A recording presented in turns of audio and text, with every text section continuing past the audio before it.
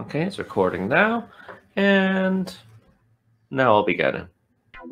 Hello and welcome to Talk Gnosis, the web's talk show about the Gnostics, Gnosticism, mysticism, and anything else that's even tangentially connected that we feel like talking about. I'm your host, Deacon Jonathan Stord. I'm joined by my co-host, Jason Memel. Hello, Jason. Hello there. And we've got an awesome topic, awesome guest for today's show. It's Monsignor Jordan Stratford, who's here to talk to us about St. Cyprian. Hello, Monsignor Stratford. I'd say good morning, but actually, I don't know what time ever it is, wherever you are. Have a good thing. Yeah. Hello. We've known since Einstein, and the mystics before him have known that time is not an absolute. It is completely mutable. So when is it? Who knows? What does it matter? It's all time simultaneously happening right now through the flow of the divine. Before we get into this great topic with Monsignor Stratford, with St. Cyprian and everything around St. Cyprian, we first have to do a little bit of homework. We have to take our vitamins before we get the spoonful of sugar. We got to eat the liver before the dessert, and that is our commercial. So I hate doing it because I hate all things connected to money. So to make it better, we're trying to do it as fast as possible. So last time we did it, it was 38 seconds. Jason, you ready? You tell me. Ready to go. Okay, tell me when to go. And 1, 2, 3, go. We're brought to you by viewers and listeners like you. We can't do the show without your financial support, so please go to paypal.com/Gnostic for one-time donations. And if you want to become a patron of the show, you can do it by going to patreon.com/Gnostic, where you can donate for as little as $1 per piece of media per month. If you do that, you get early access, a week early access to all of our shows, and no other perks, but you get to help us continue the show. We'll think of some more perks for the future. And also, if you can't help us out financially, you can like the show, share, subscribe, send it to your friends, tell your friends about it, share it on your social media, leave us a good review on Apple Podcasts, subscribe to the YouTube, take your favorite episode and send it to your best friend in the whole world. Done. Well, yeah. That if you're pregnant or likely to become pregnant, symptoms may include. Ask your doctor if Doc knows this is right for you. Sorry, I think I cut you off there, Jordan. What did you say? Oh, no, I was rambling. Okay. Yeah, so, John, you're at 49 seconds on that one, but you did have, I give you like a 10-second mulligan for the stumble. Yes, that's true. So, okay. Actually done worse. Well, there's always next week. So, fingers crossed on that. Okay, well, let's rock and roll. Monsignor Stratford, an obvious question to begin with, and I know that this is a very deep, long, complicated question, so if we could get the elevator response. But who was St. Cyprian? Okay, the bad news is you're trapped in the elevator, and it's not moving. Because it does take longer to drive to respond to that question. I guess the quick one is not who is St. Cyprian, but what is St. Cyprian. We're not talking about an individual, we're talking about a phenomenon. And that's probably the easiest way to understand this. And that phenomenon has manifested in different periods of time, in different locales, for different, although similar reasons. And a lot of those reasons deal with politics and power and domesticity. Let's talk about where I am reading my own experience in space and time. I'm here in Victoria, British Columbia in Canada. That was ground zero of the Satanic Panic in the 1980s. And there's a lot of the themes that were recycled anti-Semitic protocols of the Elders of Zion tropes about a baby eating or blood drinking cabal actually running things. And it was supposed to be here, and it was attributed to obviously initially to Jews, then to Satanists, and then we see the same things with the QAnon phenomenon. So that kind of conspiracy theory is really versatile and plays different roles. Which is not to say that Saint Cyprian is a conspiracy theory, but here's how it fits in. During the Satanic Panic, there was absolutely an evangelical phenomenon wherein mostly kids, adolescents, would go to Bible camp, and maybe their biggest transgression in life, the thing that they felt bad about, is that they snuck a cigarette from their aunt's purse, or they divvied a beer at a family wedding. And that these stories, when you're having to kind of confess your sins or say the things that you had done, didn't get a lot of traction. And to really get cred for your conversion story, you had to say, well, I didn't just sneak a cigarette from my aunt's purse. I was a heroin addict, or I had to, I didn't shoplift.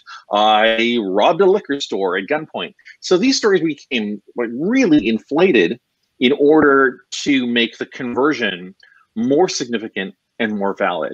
When we look at the initial legend of Cyprian, that's what's happening. There's a political mechanic at work here, and that's kind of what I want to bring back to. So when we're looking at unpacking the whole Saint Cyprian thing, first step is to not confuse Saint Cyprian of Antioch, the subject of today, with Saint Cyprian of Carthage. Different individual, lived 50 years earlier, different part of the world.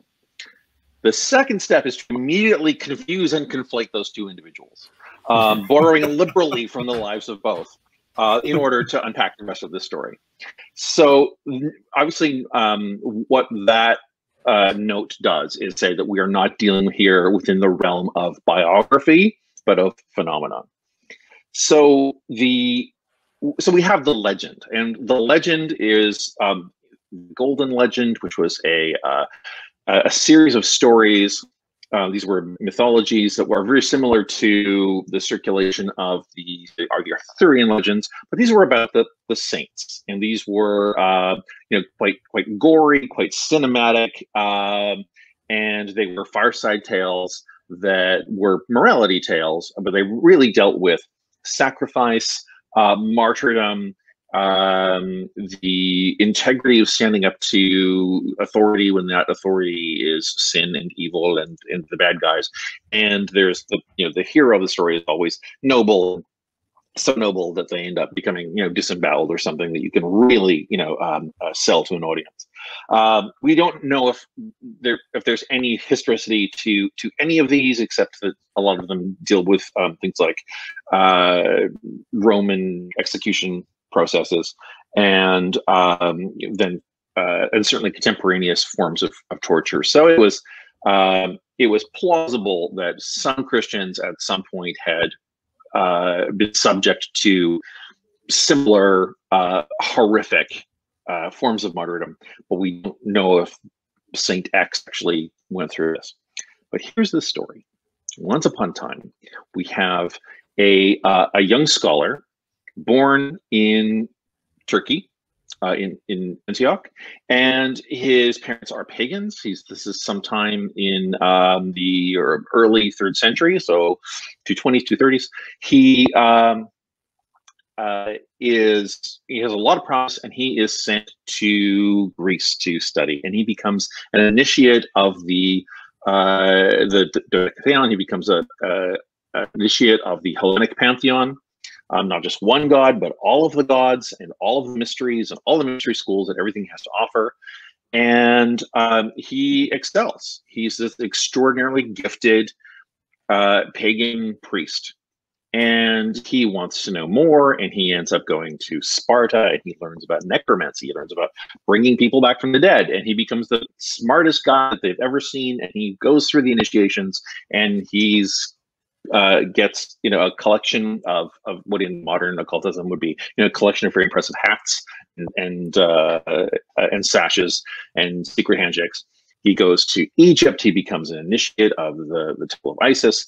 He goes to Iraq. He becomes the greatest astrologer. Basically, he does this tour of the Middle East, and he collects all of the keys to all of these mystery schools so that he is the most well-rounded and most experienced person. So he actually represents the culmination of all of this knowledge that the antique world had, the classical world had to offer for anyone interested in magic.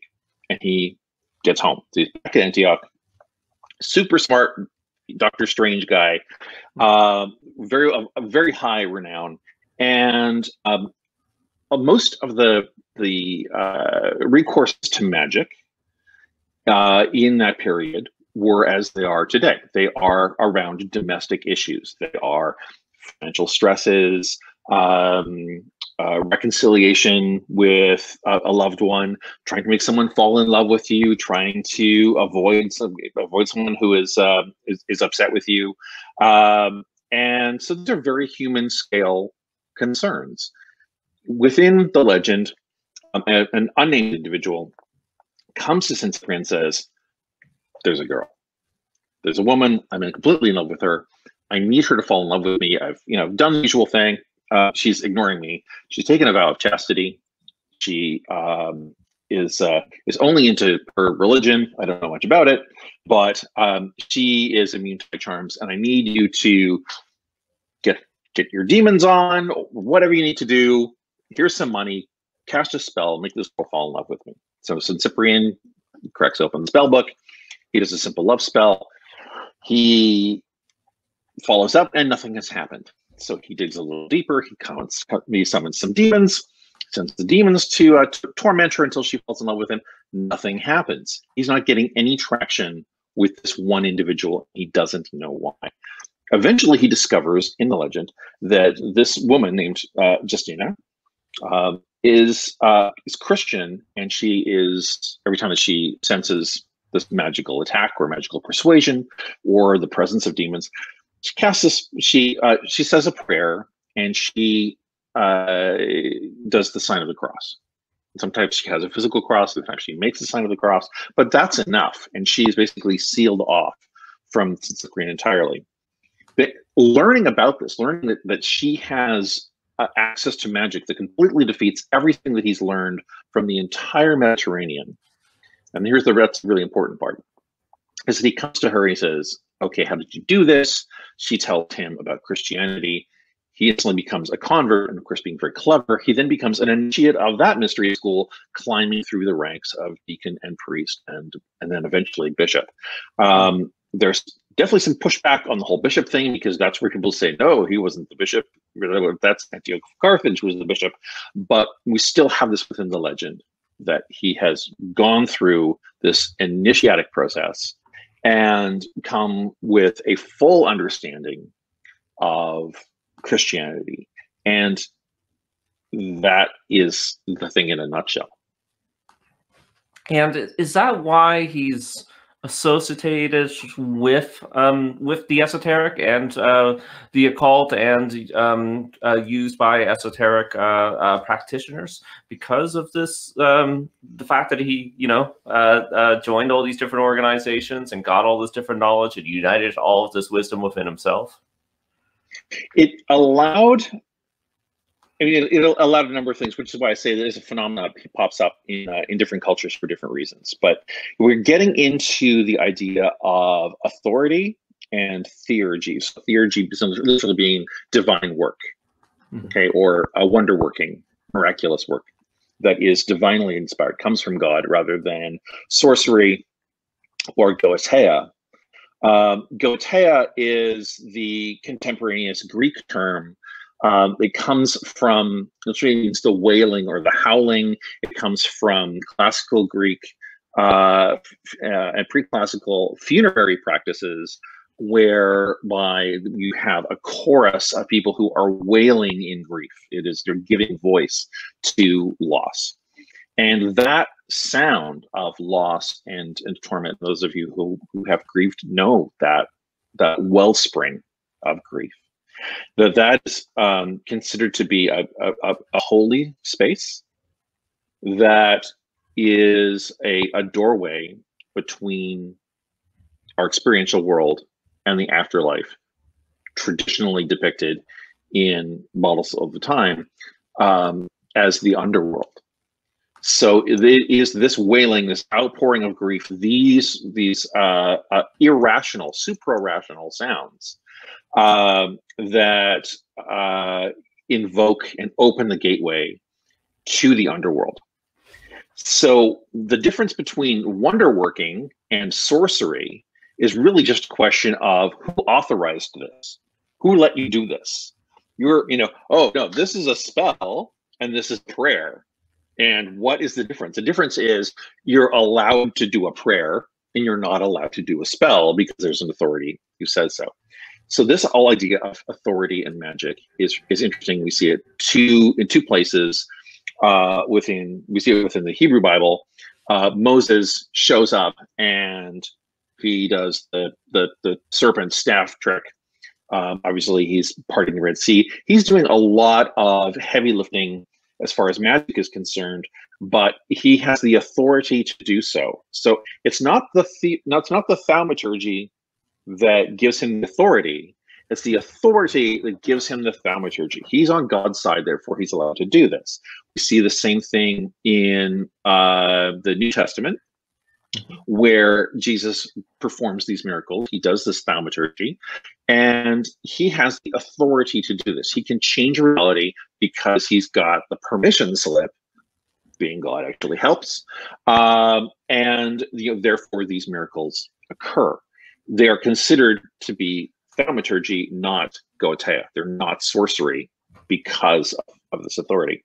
So when we have the invocation or even the reference to Saint Cyprian, we're really talking about the permission slip of here is an actual saint. So for Cyprian, his story doesn't end well. After his conversion, he is persecuted under Roman Diocletian, and Diocletian has beheaded, has Justinian beheaded, has an onlooker who's so inspired by their conviction to their faith that he gets beheaded. Everybody's beheaded, and he's eventually dropped off at the Basilica of Constantine. So that's all part of the Golden Legend. But it is the purpose of making this distinction between thaumaturgy and goetia, that it's okay for St. Cyprian to do it because he has this authority. He's a saint, and so puts you on the right side of that argument. And it also is a propaganda tool that says Christians have the best magic. So even if you are coming from these very well-established traditions, whether they are in Persia or they're in Iraq or they are in North Africa or they're Greece or Rome, that here's a guy who was the best at all of these, and he chose the best magic that he could find, which was within the sacramental practice of the Christian Church. And in fact, one of the spells that he's most commonly associated with is the use of a steel key to seal, to lock up a patient, or the subject of the spell, against all magical influence. So he lays on, and here's the spell book. You take the key, you bless it. It has to be a steel key. You bless it. You place it against the breast of the individual, and they are then sealed from any magical influence or any magical harm. That again is that propaganda that says Christianity has the good stuff. If you're really looking, if you're interested in magic, this is where you want to be. And it just proves or establishes the superiority of that practice. So I'll let you sort of jump in if there's anything you need me to clarify before I go on to the next bit. Sure. Jason, do you have anything? Well, I think there was a couple of things there that I thought I really appreciated. That idea of the difference between a spell and a prayer being, whose side you're on, kind of thing. And what I'm also wondering too is if there's a level of post facto definition, like we're going to call these spells and we're going to call these prayers as we develop the myth, you know. So how much like public relations work was happening among the Cyprian fans from then to now.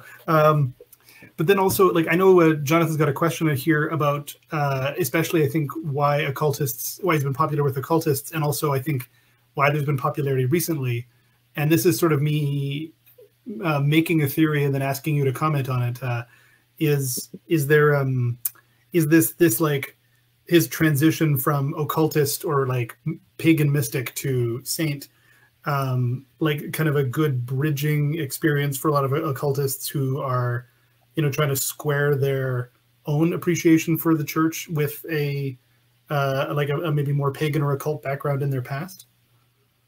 I think rather than answer that on an individual level, because we do live in an era of individuation that is now an individual call.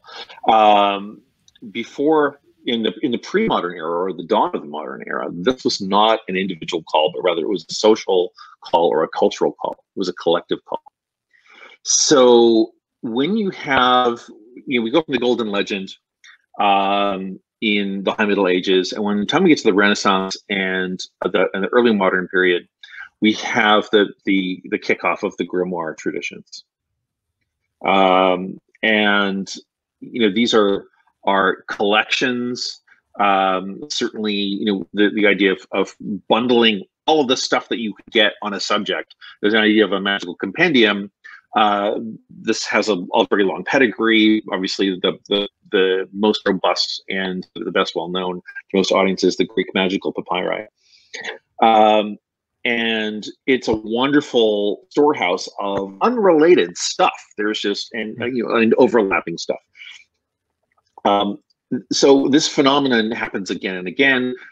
Sometimes it emphasizes the saint, as it does in the Golden Legend, but we see within the era in the late 1700s, early 1800s, the phenomena of the blue libraries, the Bibliothèque Bleue.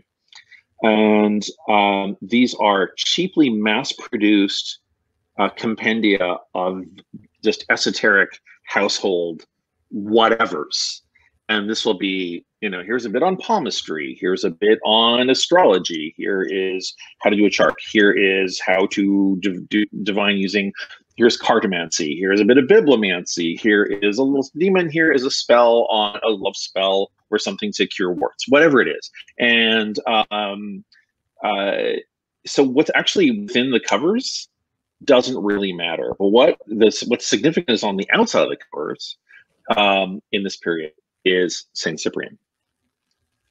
So the actual contents of the numerous books of Saint Cyprian, or books attributed to Saint Cyprian, are effectively irrelevant and interchangeable, which is to say they have their own validity, but they're not pertinent to why we're talking about Saint Cyprian. Saint Cyprian is on the cover, and this says, here is a Catholic saint that allows this authority, much as we see within, say, the Lesser Key of Solomon, Greater Key of Solomon, all the Solomonic grimoire texts. Okay, Solomon, he was a king, he's a very wise guy. We think of him as wisdom personified.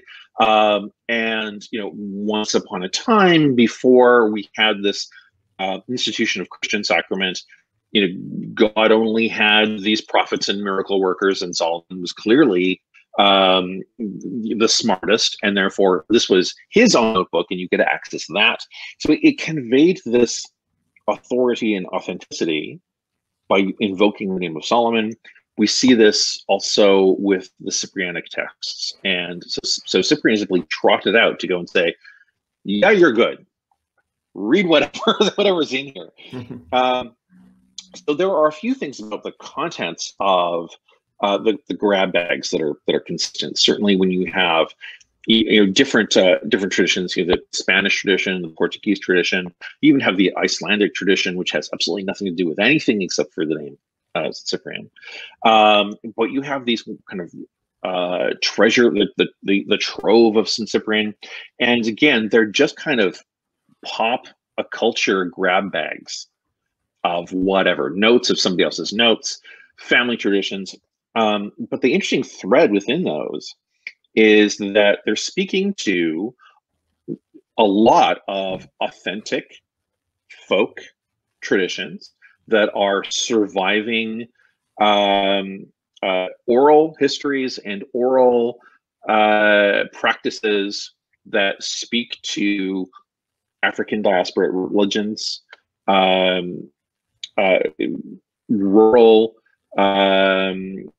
Mediterranean religious traditions or folkloric traditions, that some of which serve no other purpose except for entertainment, and some of them are just fun, but we've been doing this for a very long time, and they become encoded and they become important because they connect people to their past.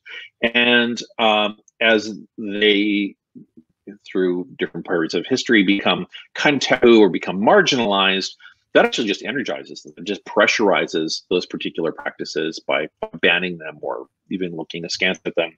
It makes them a little more appealing, feel like you're getting away with something. And there is definitely that kind of that little whisper of brimstone that is repulsive to most, but appealing to enough weirdos that it keeps going. So that era, I think, is particularly interesting. Can we call that the Streisand effect of occulture? It absolutely is. Yes, the no, don't look over. What is it with you kids? The forbidden closet of mystery. Yeah, it definitely does make it more appealing. But when you have, again, marginalized communities, so we're talking about poor people or enslaved people who are keeping their traditions alive. These are family traditions or tribal traditions or clan traditions. And particularly when they are displaced, when they start popping up in the Caribbean, they start popping up in Brazil, and other colonial spaces, we start to see the variety of these Cyprianic texts that don't seem to have much in common, except that here is now this intermediary. We can still keep, grandma's old spells.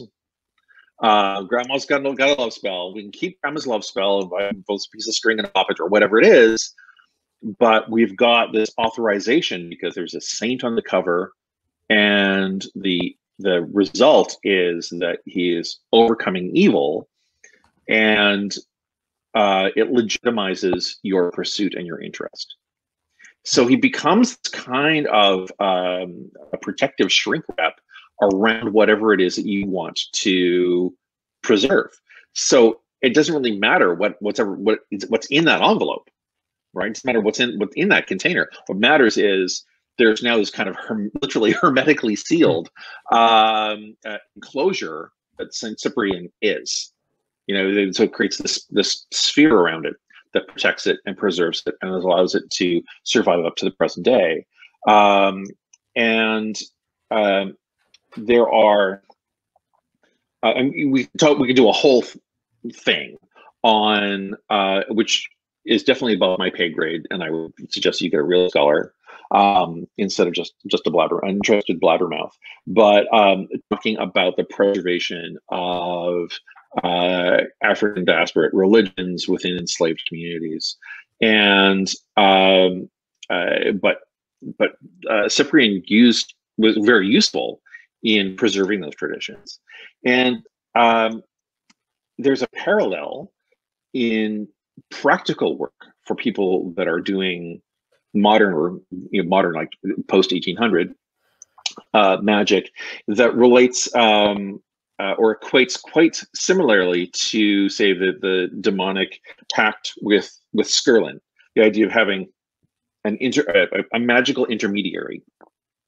So that if you're looking at some of the grimoires, Skirlin is a character who is sort of the first demon you invoke. He becomes your demon lawyer. When people are entering demonic pacts, he's the first pact that you are bonded to in his work. And then he facilitates introductions. He's kind of your fixer. He represents you. He you know, he talks you up to his demon pals, and then they come, and then you can sort out your own relationships with them. So we see within the Ciprianic texts him playing a very similar role. He has command over these demons because they're all afraid of him. And some of these demons are obviously vilified pagan deities. But we know that St. Cyprian was an initiate of the cultus of each individual pagan deity. So he's on good terms with these guys. But of course they'll all defer to him because he was a saint, so he'll also protect you. So it gives you this kind of safety rope around your magical practice, because you've got this guy that's on your side, this lawyer, either in the form of the demon Skirlin or in St. Cyprian himself. Cyprian seems to be everywhere in the esoteric world right now, so it's kind of a two-part question. Why is he so popular with occultists of all sorts of different traditions? And should only Christians be working with St. Cyprian? Well, he's right behind you in terms of where he is. He's literally in frame. I can see him standing right there. So, you know, if this were a horror movie, it's like, he's right behind me, isn't he? Like, yes, he is. And I think that he's still doing what he that the phenomenon of Cyprian simply continues to serve the role it always has, as a bridge between those who find alchemical or esoteric meaning further in, deeper, or occult, hidden, not obvious, not superficial meaning within sacramental practice. So people who are attending Eucharist or engaged in the sacrament of confession. So people who are finding connection and power through that, but are looking at what's under the hood in terms of the ingredients within those particular sacraments and how they're offered. And there's a lot going on, and the idea of the veneration of saints connects you to other people that have explored these avenues. There is a sense of community, even if that community is separated by centuries. So you're still part of something. You're pulling on this line of inquiry, and you know, so for moderns, it's the same thing. It legitimizes this practice, and it does give this sense of authorization or authentication into this inquiry. And because, you know, for those who are coming from a conventionally Christian milieu, as they get further into this stuff, it's kind of nice to have a saint on your side.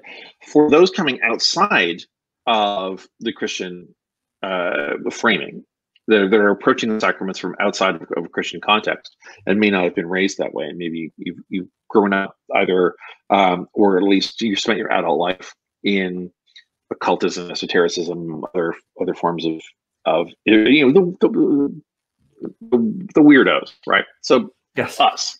Yeah. So, all, you know, Gnosticism, you know, Hermeticism, you know, anything, all the isms that, you know, all the weirdos,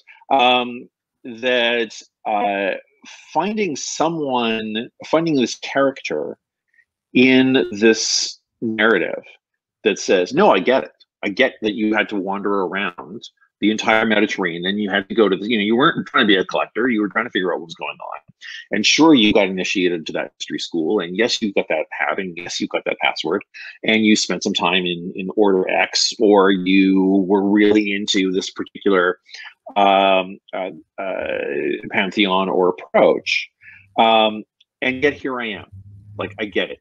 I understand that you had to go to a journey to get to this destination that is popping the hood on sacramental epistemology. It's nice. He's there because he's nice, and you know, let's establish one thing right off, which is of paramount importance. The veneration of saints is necromancy. Okay. The veneration of saints is necromancy. We're always talking about necromancy. So here is Saint Cyprian, the patron saint of necromancers. He is the guy with the keys to unlock the knowledge of those who have died, then the knowledge of our ancestors, all the questions that we have asked ourselves to arrive at this particular space. He's the guy who is kind of the handle on the hammer in this regard. So I think that works because so many of us have got here through these very circuitous routes. And Saint Cyprian understands and represents those roots. So when I say that, the veneration of saints is necromancy, we kind of go back to that argument about Goetia as a gateway to the underworld, and we're dealing with the underworld. And it's interesting. I said before, kind of flippantly, that it doesn't really matter what's between the covers, and obviously it does matter what's between the covers. But we see a number of spells that are, that are quite consistent, and they seem kind of odd, because one of them is something with buried treasure. How much buried treasure can there be to find? Yeah. How common is it? Certainly at different points, the collapse of the Roman Empire, they're in retreat, they're hiding, the payroll for this legion. As they get out, they're going to come back, and then they forget where they buried it, or they all got wiped out. And centuries later, somebody finds a box of Roman coins. That's a thing that actually happened, and happened enough that people wanted it to happen to them. It was sort of the lottery win of the time. But it relates, I think, very closely to invisibility spells, because invisibility is always right behind the buried treasure spells. Again, a pretty weird one. Why, you want to be invisible? There's always these myriad steps, but you get to be invisible. And what I think is really going on here, and other far better qualified people than I have proposed this. We see this in Jake Stratton-Kent's work. We see this in Peterson's work. Is that these are allegories, or at least allusions to working with the underworld. So that buried treasure, this is about going into the earth to find the wisdom of the earth, the wisdom of the underworld. So that's the buried treasure. It could be spending time with a loved one who has departed. That can be your buried treasure. The invisibility is getting through the guards. There's always a series of guards. These are demons, those are manes, or inherent the genus loci of a particular portal in the underworld, or at a grave site. There's always some kind of spirit that says, "Whoa, living people over here, dead people over here. Those are the rules." You have to get past that guy somehow. And so the invisibility spell is really not about you personally making your body invisible so that, I don't know, that you can go and see where your business rival hides their fortune, or whatever it is, or rob a bank. It's really talking about a spiritual transformation, so that you are emboldened to get past these gatekeepers, to get into the underworld, to access all of the knowledge. And that's really what necromancy is.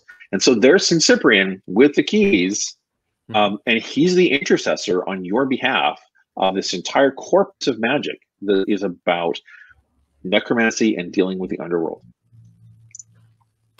Exactly. Why do you think we've seen such an explosion in popularity with him lately? Why has he resurged? I guess the better way to phrase it, sorry, is you talk about the Saint Cyprian as a phenomenon, right? As this event. So why is the Saint Cyprian phenomenon back in this position of space-time? I think that certainly with the explosion of the internet and access to information, it is, and for those of us who began these lines of inquiry pre-web, and there's an absurd number of us, and it is definitely the white guys in glasses crowd. I will absolutely cop to that. That's both definitely true and definitely a limitation of perspective. But we started this asking these questions in local libraries, then in university libraries, and in pre-web news groups, and where your access was extraordinarily limited, and so different organizations and orders kind of held the keys or book recommendations, and so and a lot of this was done on either very poor scholarship or on really skeletal scholarship. In other words, we didn't have a lot of stuff in translation. We didn't have a lot of source material. In the cases where we did have source material, it was misinterpreted, and then you end up kind of having like the Marion Zimmer Bradley effect, and we have the Murrayite folk witchcraft hypothesis. So you had to kind of hop around a lot to get a complete picture. Nobody had the whole pizza, or you always had to kind of go over here for a slice and then over here for a slice, and it was very difficult. So there are a lot of people who have settled as I have in my own. I haven't really talked about my own journey here, but I did that thing that so many of us have done, not in the interest of wanting a hat collection, but rather in trying to get a comprehensive view of something that we were individually experiencing, and that was really hard to do.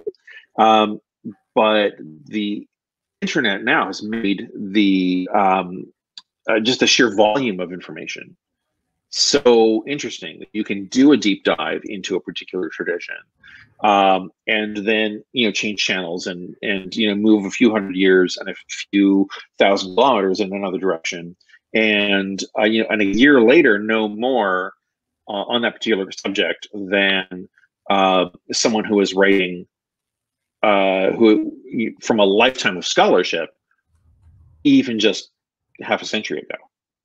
You can learn more in a year on YouTube selectively and JSTOR than you could with a PhD in 1960.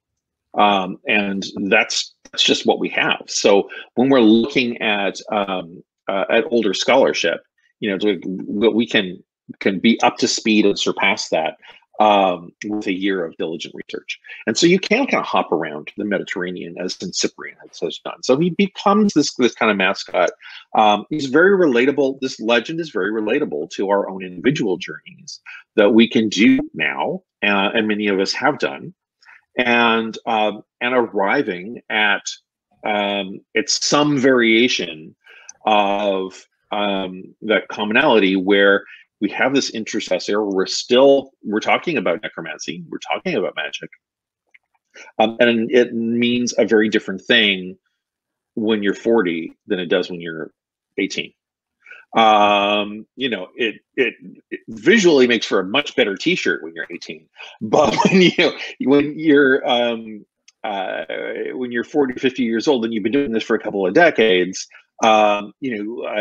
necromancy is really about human connection, and it's done in this very quiet and respectful and dignified way, much like the traditional veneration of saints. And so Cyprian, as the patron saint of necromancers, represents and embodies this journey that many of us have taken. There's now sufficient numbers of us now that we can aggregate and ask questions of one another, support one another, challenge one another as new material comes to light, as it's constantly doing, as new material comes to translation, as more critical analysis is being done, and we can benefit through the extraordinary efforts of some really extraordinary people in the field. Yeah. Well, unfortunately, we're starting to get to the end of the episode, though. I have more questions, and I know we could go long, we could go forever. So I guess a question to sort of wrap up with is: people are listening to the show. They're really loving what you're saying. They've got the Cyprian fever. They want to work with Saint Cyprian now themselves. What's like the first step? Also, they are selectively using YouTube. I appreciate your usage of the word selectively there. Yes, selectively is so critical. Yeah, so very, very important. And for all the friends and fans watching this right now, when you're doing further research on YouTube on the topic, and particularly on Gnosticism, please be selective. Selectively, yes, very, very good. Honestly, right now, hang on, I got to be out of frame. Start here. This is Jake Stratton-Kent's beautiful 2-volume edition of the Testament of Saint Cyprian the Mage, and the analysis here is extraordinary, and the material itself I find fascinating. There are constantly new editions. Hadean's just doing another, could be either a reprint or a new edition. I think there's an update to their Cyprianic tome. The Saffiorino from, I can't remember the name of the press, blanking, unfortunately, sorry. So there are some wonderful new translations that are out there and that are available. I strongly recommend starting with Jake Stratton-Kent's work and pulling on the threads from there. Okay, very awesome. That's a Scarlet imprint, and they do make a very affordable paperback. Perfect. Okay, amazing. Well, before you go, do you have any plugs? You mentioned there's the victoria.uonite.org. People can find you there online. Extremely cool. We're here. Obviously, during COVID, we aren't doing any gatherings. We're not even at the moment doing anything outside because of current restrictions, and we're just respecting that and keeping everybody healthy and safe so that we can gather intact and hale and hearty when all of this is over. Of course. And before we depart, I have a quick plug, which is mildlandmeditation.substack.com. I do teaching of secular open meditation, mindfulness. So it's not particularly religious or spiritual or Gnostic. But of course, if you are a spiritual, religious, or Gnostic person, it is my belief and the belief of many others that meditation will be a great help on your path. So it's 11 a.m. every Sunday morning. It's free. It's about an hour-ish. We have a break in the middle. There's a few different techniques and a mix of silence and guidance. You can come a couple minutes early if you need instruction. That said, I still give instruction right at 11 as well. And it's a good crowd of people who come out. So feel free to join us any Sunday morning. Okay, well, it's been awesome. Again, Muncie here. It's so great to see you again. It's been too long. So we'll have you back on the show quicker than, I don't know, probably the last time was probably 5 years ago. So... Well, thanks so much for having me, and what you do, and keep doing it. Yeah, will do. Okay, have an awesome, whatever time it is where you are. Have an awesome. Okay, have an awesome. Thank you. Have a great incarnation.